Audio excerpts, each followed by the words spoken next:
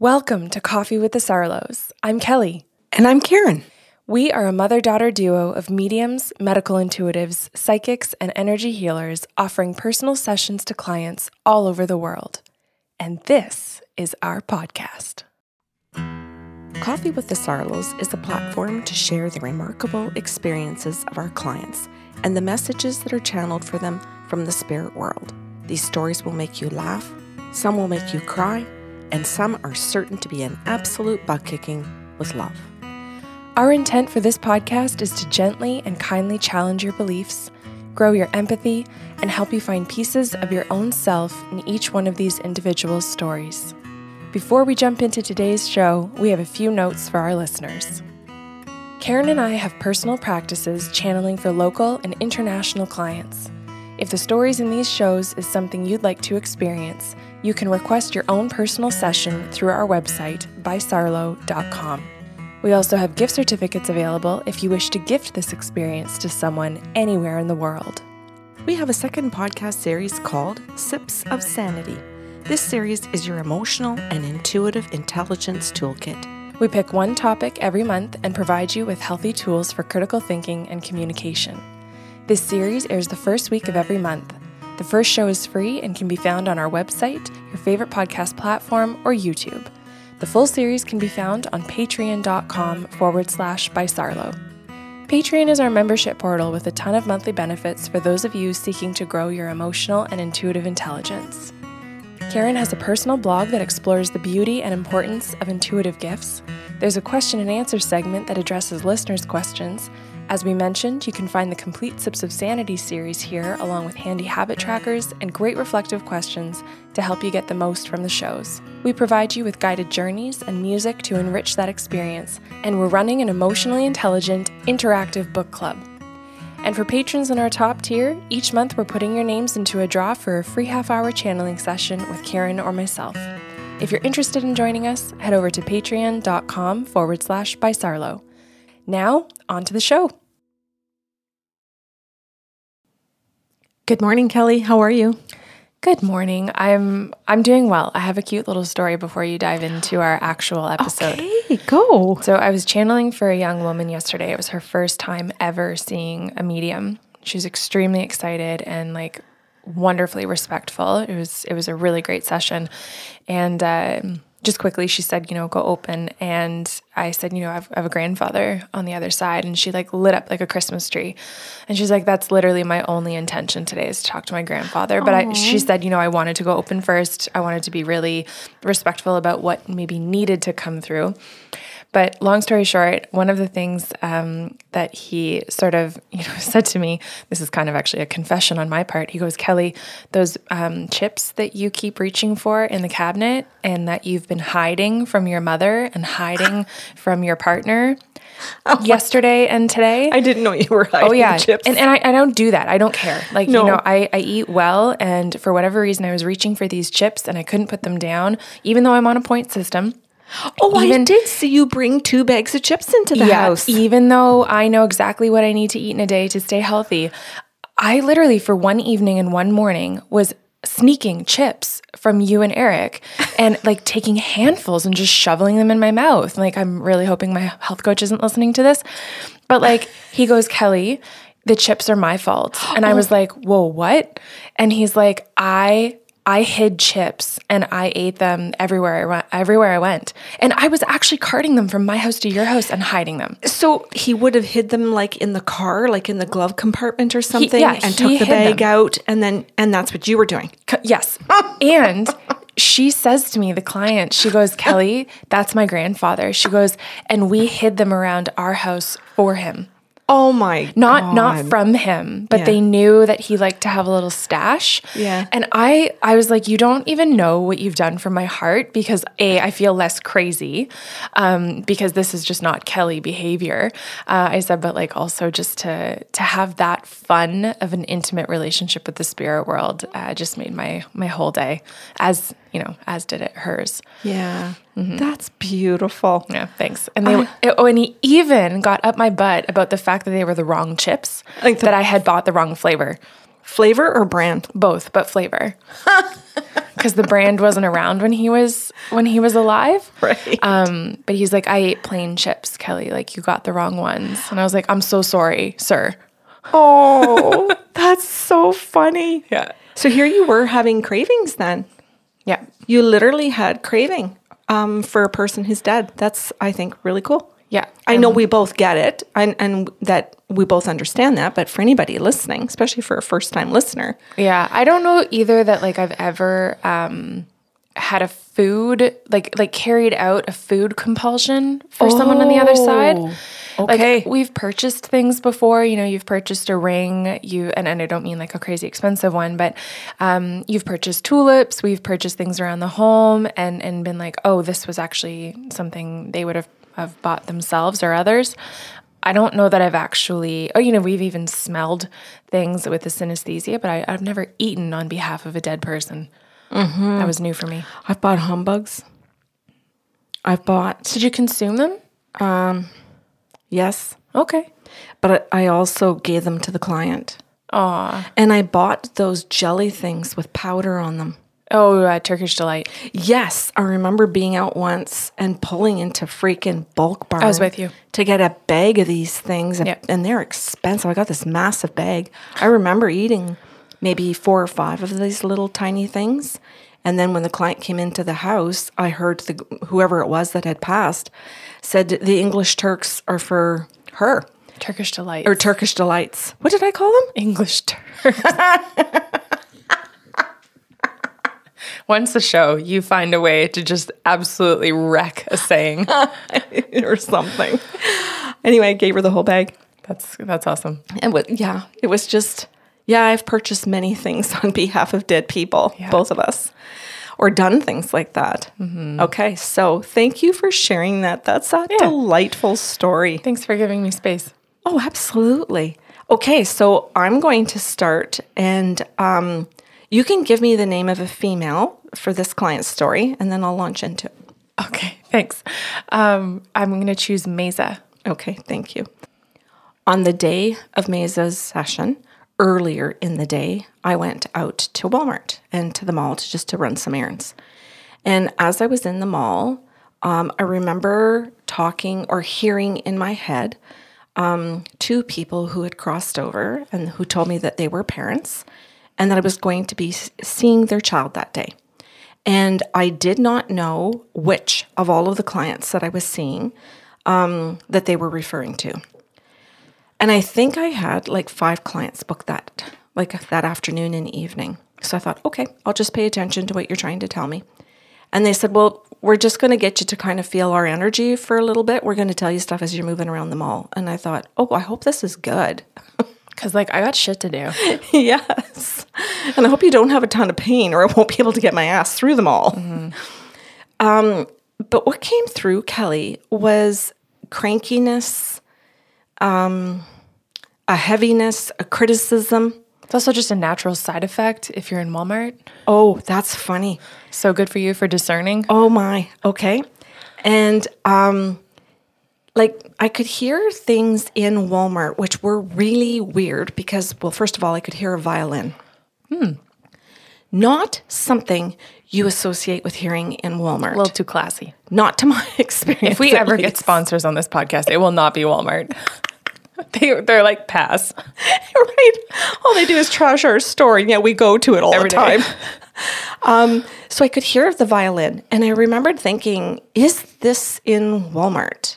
That's cool. I wonder if they have a little section set up where there's actual music. So I was walking around trying to find the violin for a little bit, and then I realized, oh my God, as I get closer to where I think the sound is coming from, it just disappears. It just goes away, and I can't find anything.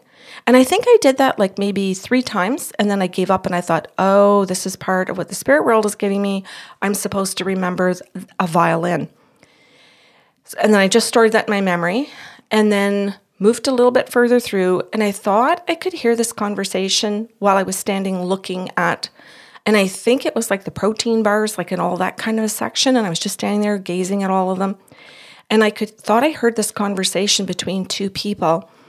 And it was just like they were talking to a kid, but it was so condescending. It was so manipulative.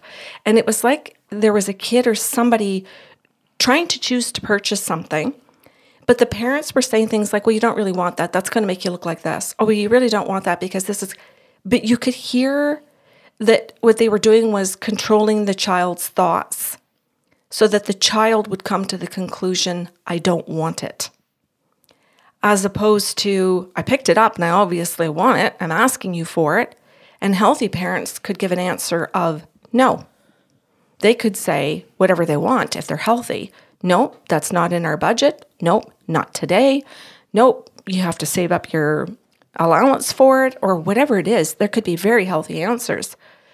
But the two people I was listening to were so manipulative in the way that they were trying to change the child's thoughts so that the child came to their own conclusion that I thought I wanted this toy. I'm pretty damn certain I want this toy. This toy makes me feel something, happy. If I could have it, I could be happier. But the parents were trying to make it so that the child would come to the conclusion, I never wanted the toy. The toy wouldn't give me any happiness. And it was messed. It was just really unhealthy manipulation. If you are not sure why this is unhealthy and you're listening to this show, I suggest that you go read The Verbally Abusive Relationship by Patricia Evans. Oh, that's great. Yeah, if you are listening to this and you're just simply not sure, okay, there's your resource. If you are listening to this and you're like, there's nothing wrong with that, get a therapist and read the book. Yeah. Yeah, and get the hell away from other people for a while until you get healthier. Like that's a lot of abuse. So I could hear that. And I went around the corner because I was like really disgusted. And I don't know what I would have done, really. But I went around the corner, nobody there. So I'm like, oh, Lord, this is this couple that's been telling me that they're going to give me messages so that I understand what needs to be said to their child. They're giving me information as the morning's going on. But it's all abuse. And it's all control in the sense of, and that was a perfect example, control of that they're trying to make their thoughts her thoughts. It's interesting. This is going to be a really terrible stereotype. I've heard this to be very consistent of children who learn the violin. Oh, seriously? I kid you not. And I mean, my partner's a music instructor and he knows quite a few people as well. And consistently, individuals who learned violin specifically in their childhood have very similar kinds of parents. Okay. Yeah, I just find it to be an interesting piece of information. I won't even call it a fact. Yeah. Okay. That's good. So anyway, as the morning goes on, I got into the car and I wasn't coming straight home. I had to go and do a couple of things. And I see a woman sitting in the front seat. Now she's dead. And I see the husband sitting in the back seat and he's dead. And I'm in the car and the windows are rolled up because it's cold out. And I can smell cigarette smoke in the car. Now, you know, I'm a non-smoker. So it's easy then to verify that one or both of them smoke. So I had to ask them and they said they both smoked. Cool. Then I smell alcohol and it's like, oh God, I hate that. I wish that the guides could just say they drank alcohol or had issues with alcohol, but I don't know. They don't seem to be listening to me on that one so far. And it's still something that I smell. Ooh, I should be grateful. At least I don't taste it. Or feel drunk at the wheel. Right. Oh, I have a lot to be grateful for today. Yeah, like compared to the rest of the synesthetic gifts. Thanks, Kelly. I don't know, man. I'm so going to appreciate that I smell alcohol instead of tasting and feeling it. Thank you. Same with cigarettes. Right. Thank you. Yep, I could get it in such worse ways and I don't, so thanks. Mm-hmm. So then I asked the two of them if it was both of them for the cigarettes. Yep. If it was both of them for the alcohol. Yes. And I said, did you both have alcohol issues where this was an addiction? And they both said, yes, but we would never have admitted it. We thought we had it totally under control, even though we didn't. We would say that and we wouldn't argue with each other. We just enabled each other. And other people knew, but they would never have confronted us because we had positions in our society of financial power. So no one was going to challenge that. Then she says to me, are you going to pull over? She says, you're going to go over here for a second? And I said, why? She goes, I think you should pull over. She says, because we're going to tell you how we died, and we just want to make sure you're okay. So I thought, I'm going to pull over, because obviously it's a car accident, or they wouldn't be telling me. So I pull over to the side, and she says, we died in a head-on collision instantly. So I don't know. She says, we just weren't sure if it was going to be like where you think you're in one. Yep, I've had that. Yes. Well, I have in the, okay, yes. Sorry, Kelly. So, so she says, I just wanted you to pull over just in case. She goes, so did you hear it? Are you, like, what's happening to you? And I said, all I get is a smashing headache. And she goes, oh, that's me. She goes, I had a head injury that caused my death in the car accident. And I said, oh, okay. And she says, remember this, because it's going to be the validations you're going to need when you talk to our child today, when you talk to our daughter. So I said, that's fine. What else do you want to tell me? And she says, well, we're both coming together today to acknowledge our addictions. We're coming through today to say to her that we were both extremely emotionally and verbally abusive. Though we never raised our voice, we didn't, how do you say that, Kelly? There was verbal abuse in the forms that Patricia Evan illustrates in her book of withholding and avoiding in particular, as well as what we learned earlier in Walmart. So she says, we did a ton of withholding, and we withheld from each other as a couple to control each other, and we both knew we were doing it. And it was even something we would talk about, like, oh, I guess you're going to not talk to me for the next week. I guess I'm getting the cold treatment. And she says, and we turned that on our child. And she says, we started that from about the time she was 18 months and was starting to create words. She was starting to, move freely. As soon as we saw she had some freedom from us to walk away, she says, is when all of this began.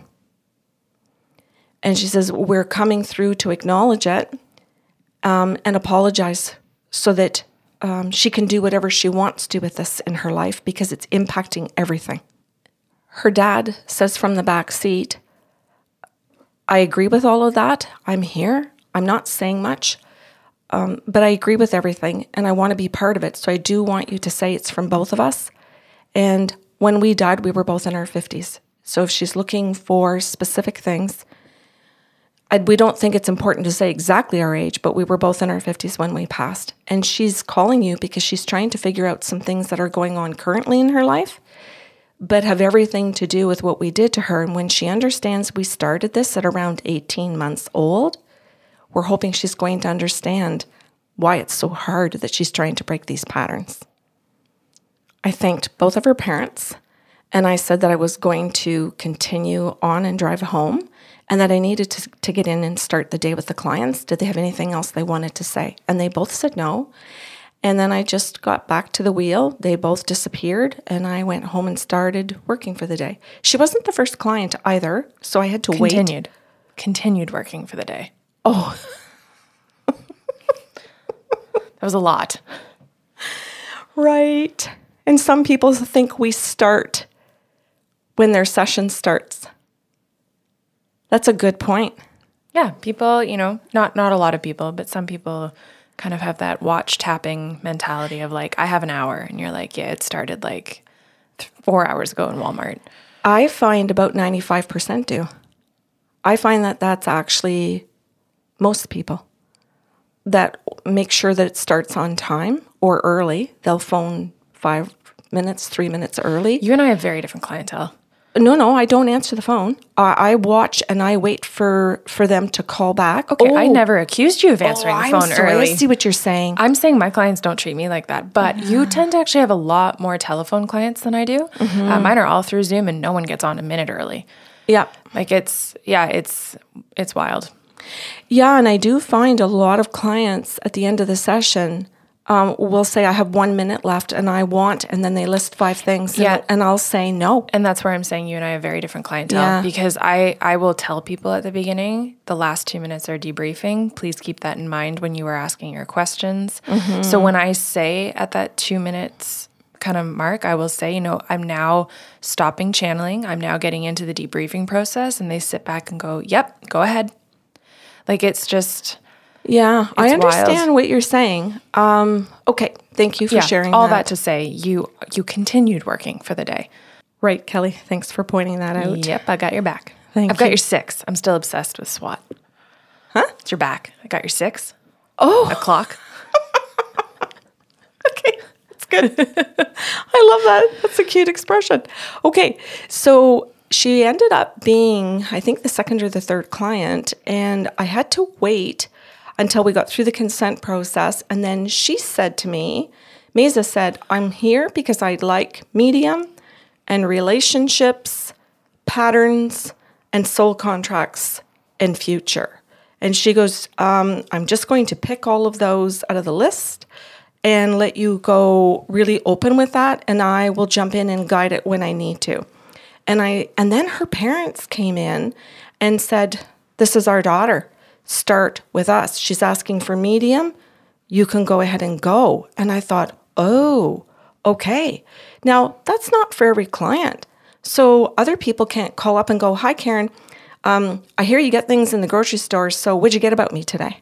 Yeah, please don't. Yeah, don't do that. We don't want that to happen. That's right. There's just a few pushy people. We try to get through Walmart and the grocery store and a walk without all of that stuff happening. As my health coach would say, minimizing the damage. Yes.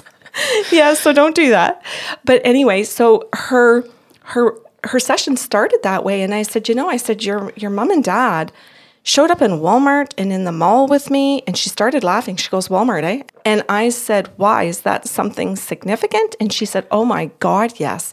She goes, my parents love going to Walmart. It was like their Saturday morning after breakfast, take their note or their Post-it notes of things they needed to pick up and would go over to Walmart for the groceries and they figured they could get most of all of their errands done in one store. So then I did give her the validations her mom and dad gave me in regards to everything I already told you guys. And then I also told her about the conversations I heard, and I gave her the details of the conversations.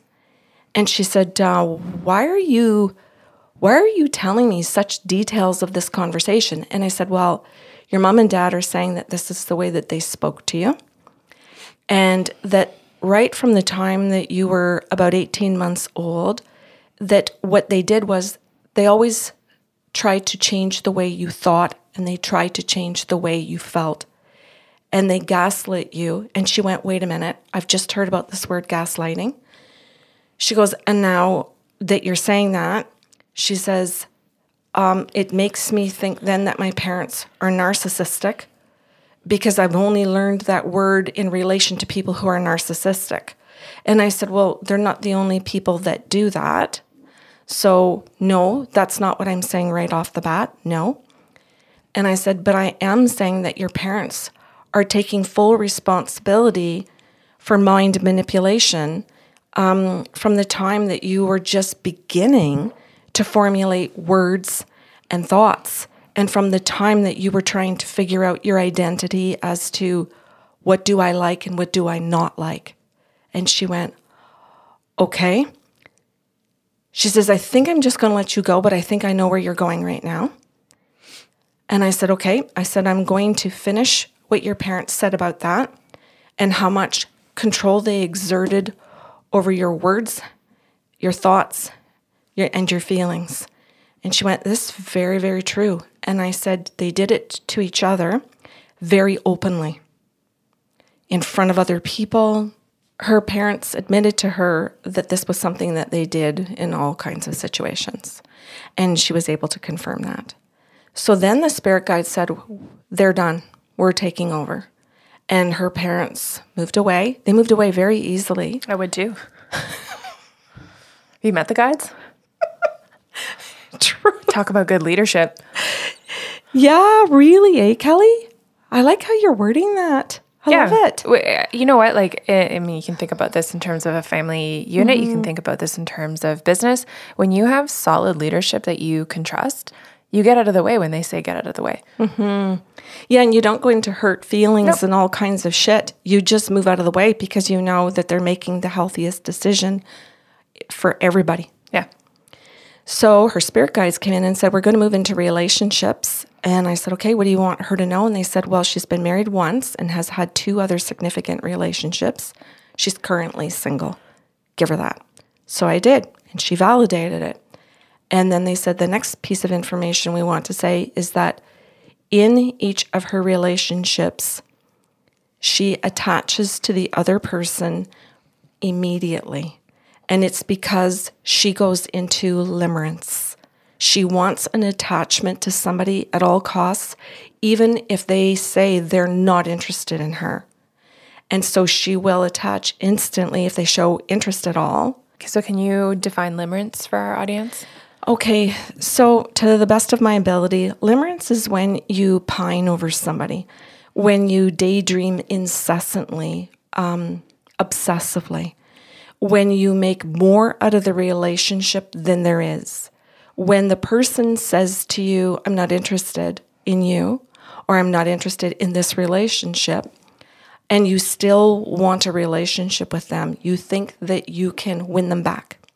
You wonder when they'll come back. They might even move off and start another relationship with someone else, and you still want to know when they're going to break up with that person and come back to you. So you can really go into fantasies that the relationship was more than it really was, or had more potential than it really ever had, but you're not willing to see or admit truths in yourself, that your neediness, your insecurities, your fear of rejection, your fear of loss, your fear of being alone drives your desire and your fantasies to make more of something than it is. Well done. Thank you.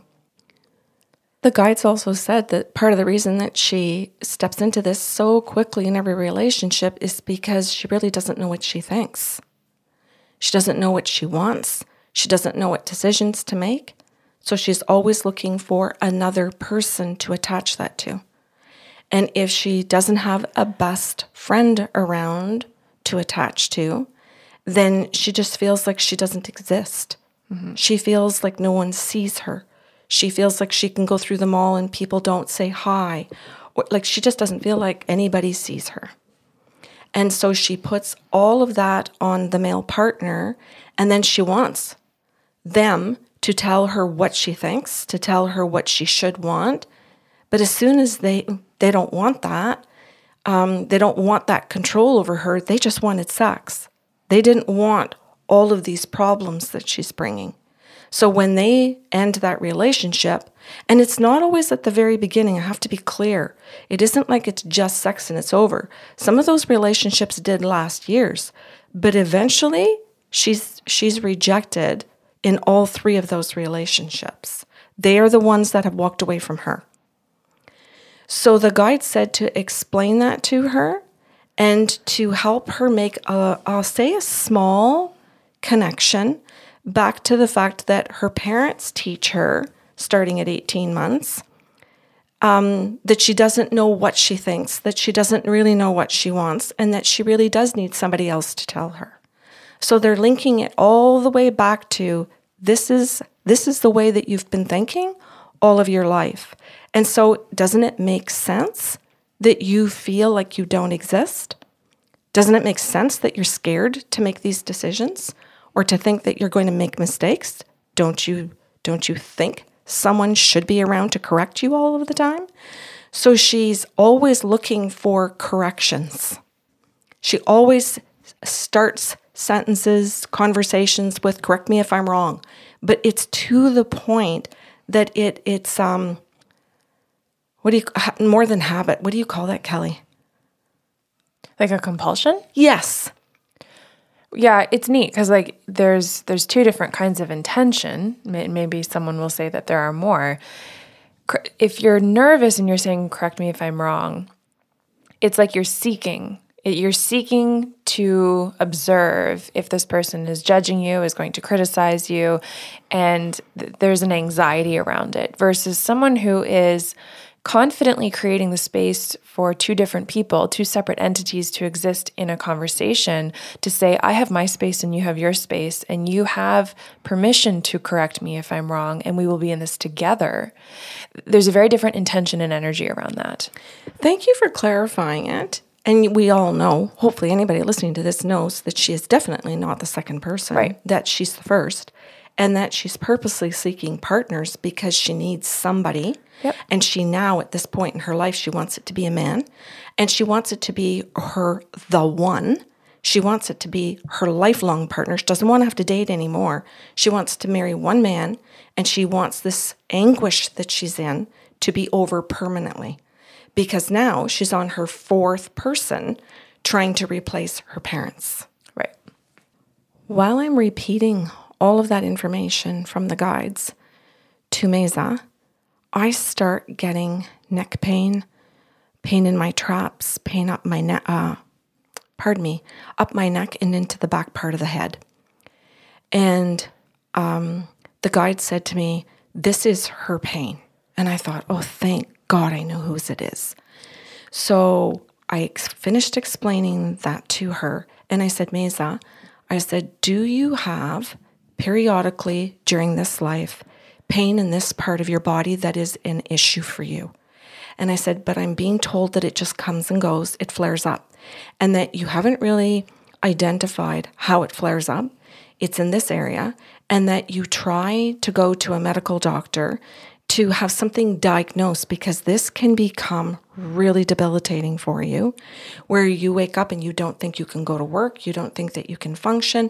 Sometimes it will last for days, it can last for weeks, sometimes it goes on for months. And I said, and at times, you've even had this pain where you really feel like it's gone on for well over a year, daily. And she went, yes. And so I turned to the guides and I said, okay, so do you know what it is? Are we telling her what's going on at this point? And they said, yeah, she's never going to be diagnosed because this is all emotional pain. So I said that to her, that the guides were saying it's never going to be diagnosed. And Mesa started to cry. She felt like, you've got to be kidding me. She was angry, sad. And then I said, okay, I understand your response, and we need to give you some time to cry and to digest that. And I said, but do you think that I might be able to kind of go on a little bit during the session, or is that too overwhelming? What do you need? And she goes, you can go ahead. I'm recording this, and I'll try and digest all of it later. I don't know how much I can. I feel a little bit overwhelmed, but I do want you to keep telling me things. So I said to the guys, what do you want her to know? And they said that this pain originates back to 18 months. And I said, do you mean with an injury? Or do you mean emotional pain of the way her parents treated her that you've been explaining? And they said, with an injury. And I said, well, explain more. So does someone need to know and do like a CAT scan or something of the brain? And they said, no, it's still purely emotional. But it goes back to in her childhood, when she does have a fall, hits her head, has this pain in the neck, the shoulders, and in her back of her head. She tries to explain this to her parents. She's crying, but they don't want to hear it. So they tell her that there is nothing wrong with her. This is the origin of this. And this goes with this pattern that she's been dealing with her whole life.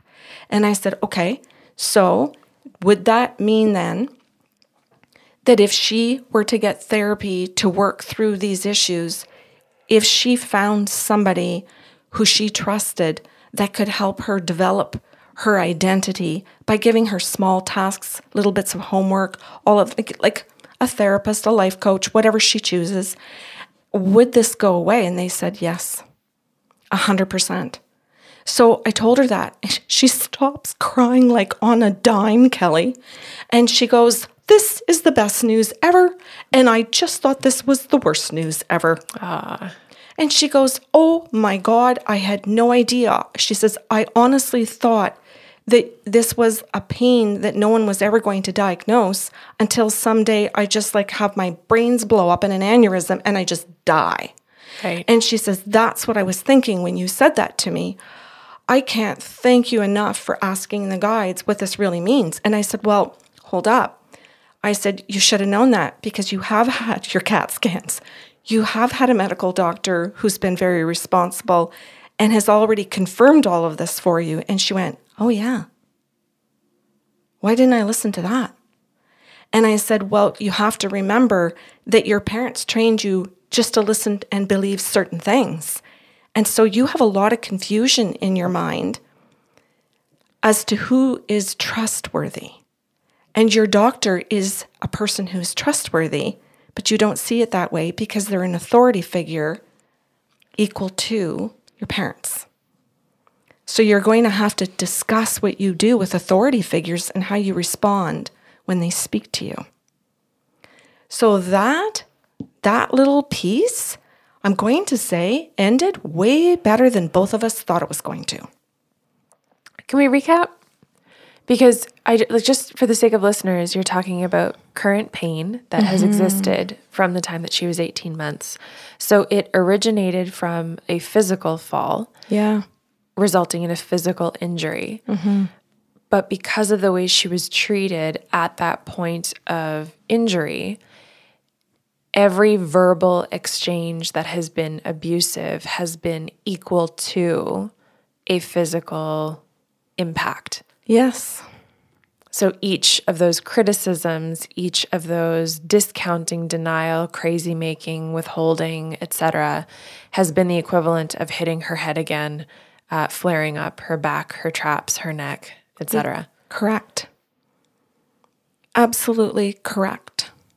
That's how devastating words are. Right. And so now, even though her parents have passed, each time she chooses to be in a relationship with a significant other and merges with their identity, each time they treat her in a way that is less than healthy, she's experiencing the equivalence of physical impact.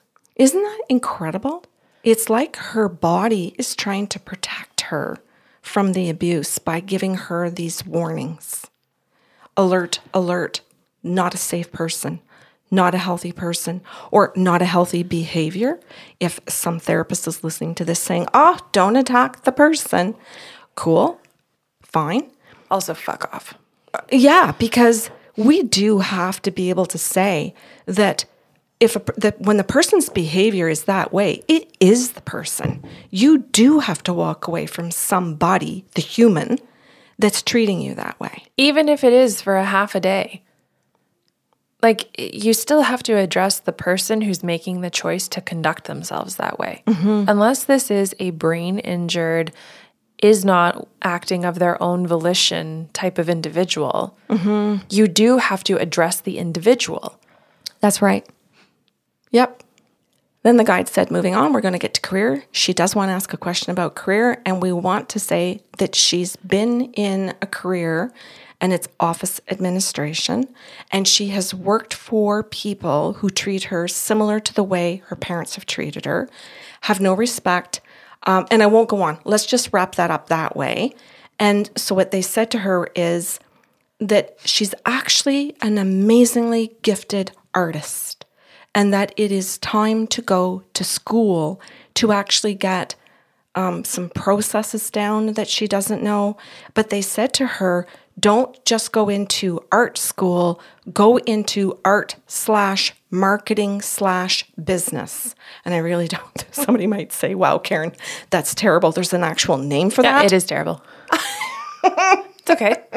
We're here for you. We love you. Okay, thanks. Her face lit up, Kelly. For the first time in that whole session, her face just was ecstatic. And she goes, okay, first of all, I do want to confirm for you, I am in office administration, and I have been in it all of my life. I am an artist. I just never thought that I was good enough to move it into a career. But it was one of my questions I wrote down. Is it time now for me to try this as a career? And she said, and I really love logos. She says, I really love like taking someone's story and trying to put it into something visual. Okay, I don't know Mesa or who she is in real life, and I don't know if she's a listener of the podcast show, but I do want to pause and point out that question alone on her sheet indicates that she has her own thought, that she has her own preference, that she has an idea of what she likes. And that is worth pausing to identify.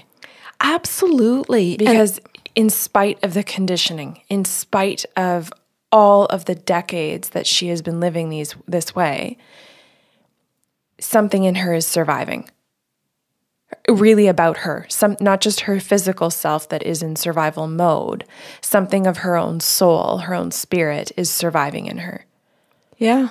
And she just had the fucking courage to ask a question about it. Love it. So we left that. That's all she wanted to know about career. She was so happy, Kelly. And it was from the ways that I understood it and put down in the notes anyway, it was in all of the areas that she actually has interest in. Oh, sorry, Kelly, one more point. The guide said that eventually she would be an entrepreneur, but that she shouldn't start out that way. That she actually really did need some mentorship, but that she needed the type of mentorship that healthy teachers can provide that would encourage her within her own skills and give her the tools to be a business person. And that this would be an amazing process for her that would build her brain and her thinking processes where her parents and her past career didn't give her those opportunities. And they said the very last thing we want to talk to her about is to go back to relationships. She did write down on her page that she wants to know when she would have a partner again. And our answer is going to be within 10 years, no sooner than 8. And I'm like, okay, cool. And I remember when I first started channeling for people, that made me so freaking anxious to say that to somebody because everybody's responses were like, what do you mean 8 years? I want them now. Okay, toddler. Right? To me, 8, any number of years that they're going to say, just lets you relax. It's like, oh, okay. I have 8 years to do all of the things that I'm interested in. I have 8 years to relax, to heal, to achieve, to explore, to do all of the fun verbs that I need to do before sharing my life with someone enters the picture. Exactly. And I've come to not have that anxiety or trepidation anymore. Partly because I understand it, I've lived it, and partly because I see what a beautiful gift time is. And time is in particular when you need to heal from something, or you want to discover something, or you just want to breathe again. It doesn't have to be for one particular reason. You could have many, and they could be different for each person. I don't even know which way to approach this conversation, but coming from someone who is in a relationship, if someone had said to me, it's going to happen at 28, I would have done things very differently in my 20s. And a lot of people want to know because they don't want to worry, but it's I would have approached it of, okay, what do I want to do, achieve, like we just talked about, before that part of my life starts, right? So do I want to get school out of the way before a partner starts? Do I want to get some travel out of the way before I quote unquote settle down, right? Are there places I want to go just by myself before I start traveling the world with someone else? There are so many more fun questions that you can ask yourself about what part of your life you want to be just yours. And I'm going to say something here, Kelly. If somebody is listening to this and goes, what? And cannot fathom the beauty that is involved in this answer and what you just said, then I would really suggest life coaching. I would really suggest sitting down with a therapist or both that actually can ask you those beautiful questions so that you can be led in discovery. And you know what? I'm just talking about the stuff you want to do by yourself. You could sit there and go, okay, I really want to make sure that I want to pour my heart and soul into the time I have with my nieces and nephews or my adult siblings before a partner walks into my life and we create something separate and together, right? Separate from the family of origin, together with each other.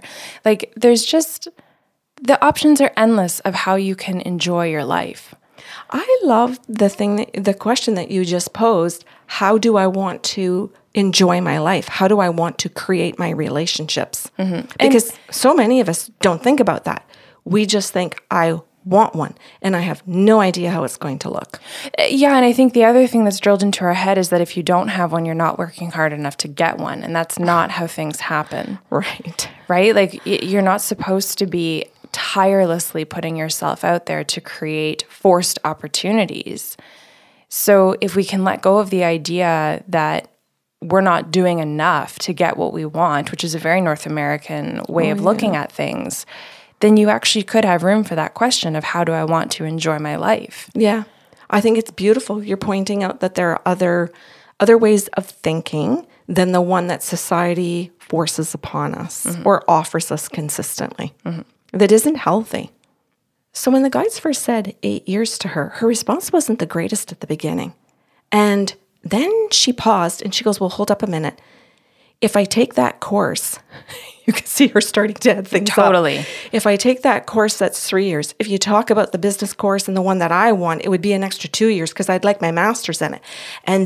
And you could see her quickly adding up her time and going, oh my God. And then if I wanted to start my business, I'd have 3 years to put into starting up a business. So by the time I got a partner, I would only be this years old.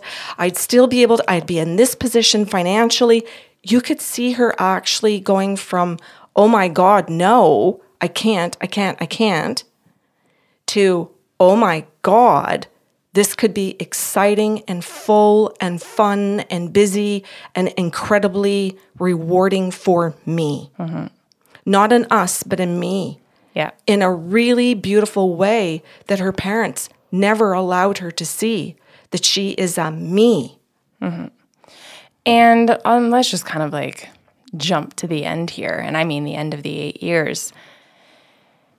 The amount of growth that comes from being in school and going through a schooling program, specifically postgraduate degrees, those are very trying, and you learn a lot about yourself. And the growth that you have to go through as an entrepreneur is, oh my God, I don't even know how to quantify it. The amount of lessons of the amount of self-discovery that she will have gone through in those 8 years, hopefully, is also going to allow her to be a healthy we and still have the existence of I in the relationship. That's the goal. By the time it comes around. That is exactly the goal, Kelly. And then she says to me, well, wait a minute then. If I got my partner now and I was going to try and do all of those things, then maybe at the end of all of those things, I wouldn't want to be with the same partner because I would change a lot, right? And I said, it is possible. Or she might never even start those things because that's not a very we thing to do. That's a very me thing, and I can't be a me in this relationship. Well, and so far in her life, she can't be a me in any relationship. And what I wanted to say too is, like, when you go through those programs and then you go through to be this entrepreneur, you can't get into a relationship at that point and go, okay, I did it, I achieved all these things, now I'm going to go back to merging into one person. Right? Like you just can't, because you can't live a business life like that. So it will be such an incredible transformation to hear about, watch, see, or observe that in that 8th year, when that comes around, she's a totally different person. She sure is, Kelly Sarlo. Yeah, isn't that beautiful? I think that's a wonderful way to put it so that people can understand that growth is a beautiful thing and that it is a healthy thing and it is something worth working hard for. It's also fucking necessary. You know what? Like we can call it pretty names because, it is a wonderful thing. But like it's also necessary. If you're not growing, like you've got a aging child. Oh, well said. Yeah. And I do. I think many people might sit there and go, yep, right on, girl. Whether they know they are one for somebody else or they know their partner is one, or they recognize that they're both like that and that they're in this codependency because both of them have those issues. Right. Right. And hopefully, listening to this, people are going to go, okay, there's something else out there that's healthier. And Mesa says to me at the end of the session, because I'm done and the guides are done now, and I wrote this part down, Kelly, so I'm going to read it. She says, I've done all of these things with each guy, I don't want to anymore. I'm single now and I need to stay this way till I know how to be healthy. What a mess. Good thing I want to change, eh, Karen?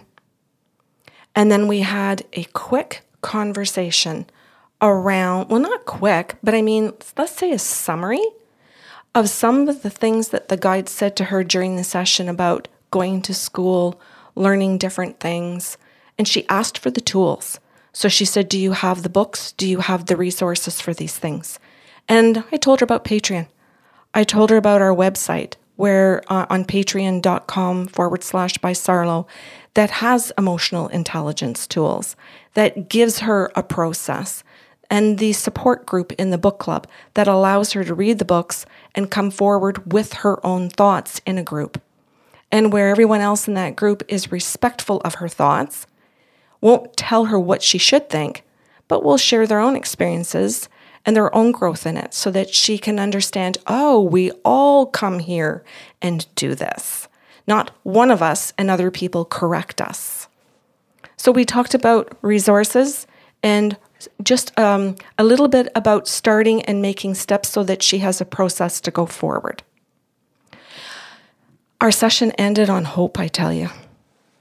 Congratulations. Thank you. That's a big day for her. It is. It's a lot of clarity around things that were very confusing, and around some things that she didn't even understand were confusing, like i.e. the relationships with men, where she just thought it was their behavior and not hers. So to have explanations, to have the validations for her, to have an apology from her parents. It's a lot of stuff. You're right. It's a big day. So Mesa and I were done, Kelly, and I hope everybody got something out of her story and enjoys their day. I can't imagine they wouldn't. Well done. Thanks for listening to Coffee with the Sarlos. If you enjoyed the show today, help spread the love with a like, share, or review of the podcast. See you next Saturday with a brand new episode.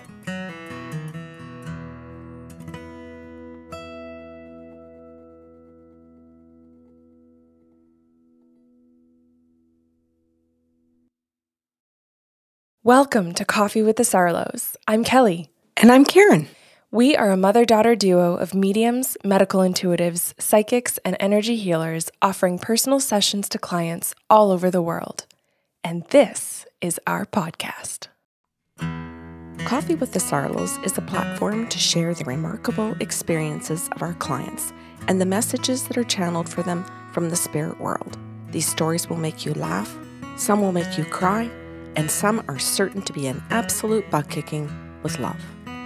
Our intent for this podcast is to gently and kindly challenge your beliefs, grow your empathy, and help you find pieces of your own self in each one of these individual stories. Before we jump into today's show, we have a few notes for our listeners. Karen and I have personal practices channeling for local and international clients. If the stories in these shows is something you'd like to experience, you can request your own personal session through our website, by-Sarlo.com. We also have gift certificates available if you wish to gift this experience to someone anywhere in the world. We have a second podcast series called Sips of Sanity.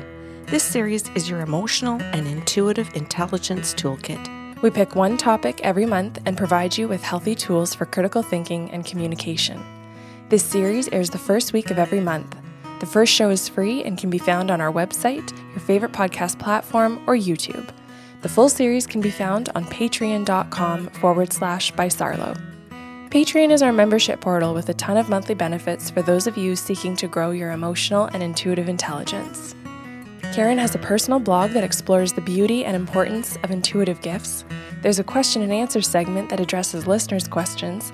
As we mentioned, you can find the complete Sips of Sanity series here, along with handy habit trackers and great reflective questions to help you get the most from the shows. We provide you with guided journeys and music to enrich that experience, and we're running an emotionally intelligent, interactive book club. And for patrons in our top tier, each month we're putting your names into a draw for a free half-hour channeling session with Karen or myself.